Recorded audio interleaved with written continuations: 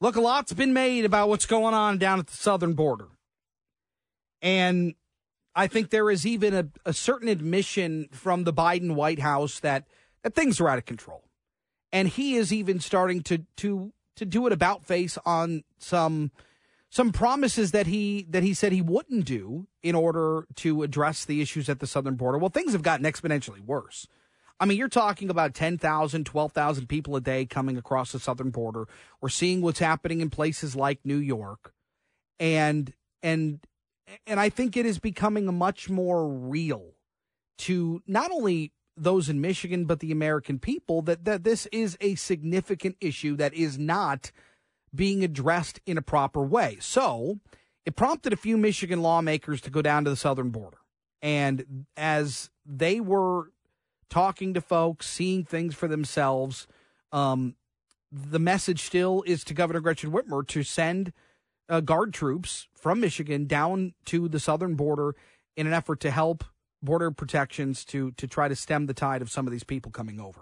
Representative Matt Maddock went there. He also chairs the Freedom Caucus here in Michigan, and he joins us. Representative, good to have you. Hey, thanks for having me on, Chris. You know, I just wish that every single person listening could actually see what we saw over the past 3 days on the border. You know, what we witnessed is basically, in my opinion, the world's largest crime scene. What I mean by that is we saw remnants of a human trafficking operation. I don't even want to call it an operation. It's bigger than an operation on a colossal scale. What we saw would just blow your mind. It's something the mainstream media is never going to tell us about, and I'm glad we saw it with our own eyes. Well, blow our mind. What did you see? What does that trafficking operation look like? The remnants of the crime scene are things that we saw are where people crossed the Rio Grande and they took off their clothes to put on dry clothes. There's piles and piles and piles. It's the world's largest outdoor Salvation Army, and it stinks too. I mean, there are bras, there are children's clothing, there are imagine clothing on such a scale you can't even imagine, and it's all laying there because the Border Patrol and the authorities are not permitted to even touch it or clean it up. It's an absolute. It looks like a crime scene. In one of the neighborhoods that is directly adjacent to one of the areas that they were crossing on before the Texas border security, before the Texas National Guard secured the border, was a very nice subdivision with very nice homes, $300,000, $400,000, $500,000 homes. And we talked with several of the people that live in this neighborhood, and they actually showed us video from their Ring and their video surveillance from their yards of all these people trafficking at night. I mean, just hundreds and hundreds of people going through this neighborhood. And the most surprising thing that they told us is the number of Chinese nationalists, the people from China crossing the border. And that should be a red flag for all of us. Why are these people from China crossing the border illegally like this? What was the impetus for going down? Why did you feel it was necessary as a representative in the state of Michigan to go down to the southern border? Well, we did ask our governor to kindly send some reinforcements down there because they do need them. There's been a total of, I think, 5 or 6 states that have actually sent National Guard members to Texas to help them secure the border. And thank God Texas has done a decent job. I mean, they've taken a border crossing. I mean, there's a very large 3-acre processing center about 3 miles north of town where we were. And we've been told that they were processing 70,000 illegal immigrants or invaders a week at that processing center alone. Thank God that's been shut down to probably only a couple, maybe 25 to 30 a day right now because they have sent so many troops down there to secure the border. And where were you at exactly? We were in Eagle Pass. You were in Eagle Pass. Yeah, Eagle Pass is where we spent the majority of our time, along that whole section of the border that they've secured. How did you guys get down there? Who paid for that trip? We paid for it out of our own pockets. We flew down there. And in terms of what's the message that, because I think for a lot of folks, the idea of being here in Michigan, we're not like New York, we're not like Chicago, where they have been overrun, certainly with migrants that have been bused from the southern border.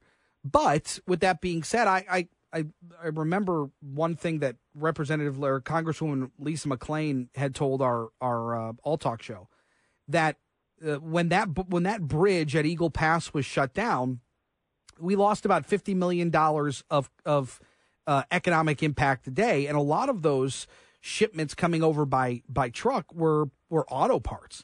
And so while we may not be seeing the people here necessarily, we are being impacted. So what is the plea to the governor to send troops down? What are you telling her? Why should she consider it?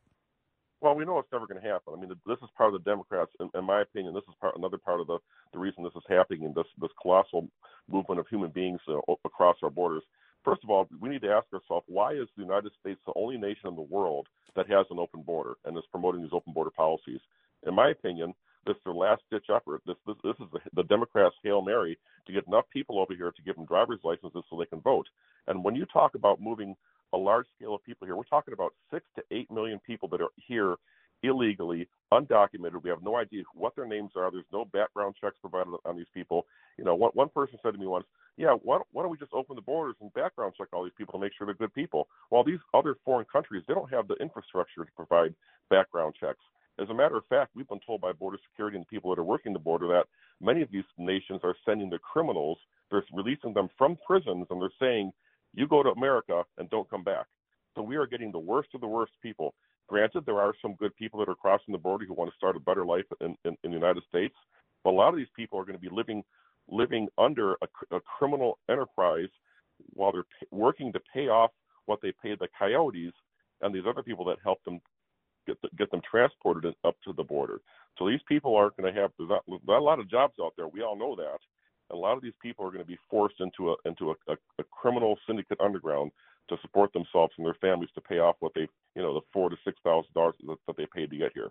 So what in your estimation should happen? Should the Biden administration be more proactive? Should states be pitching in all the workers that they can via the National Guard?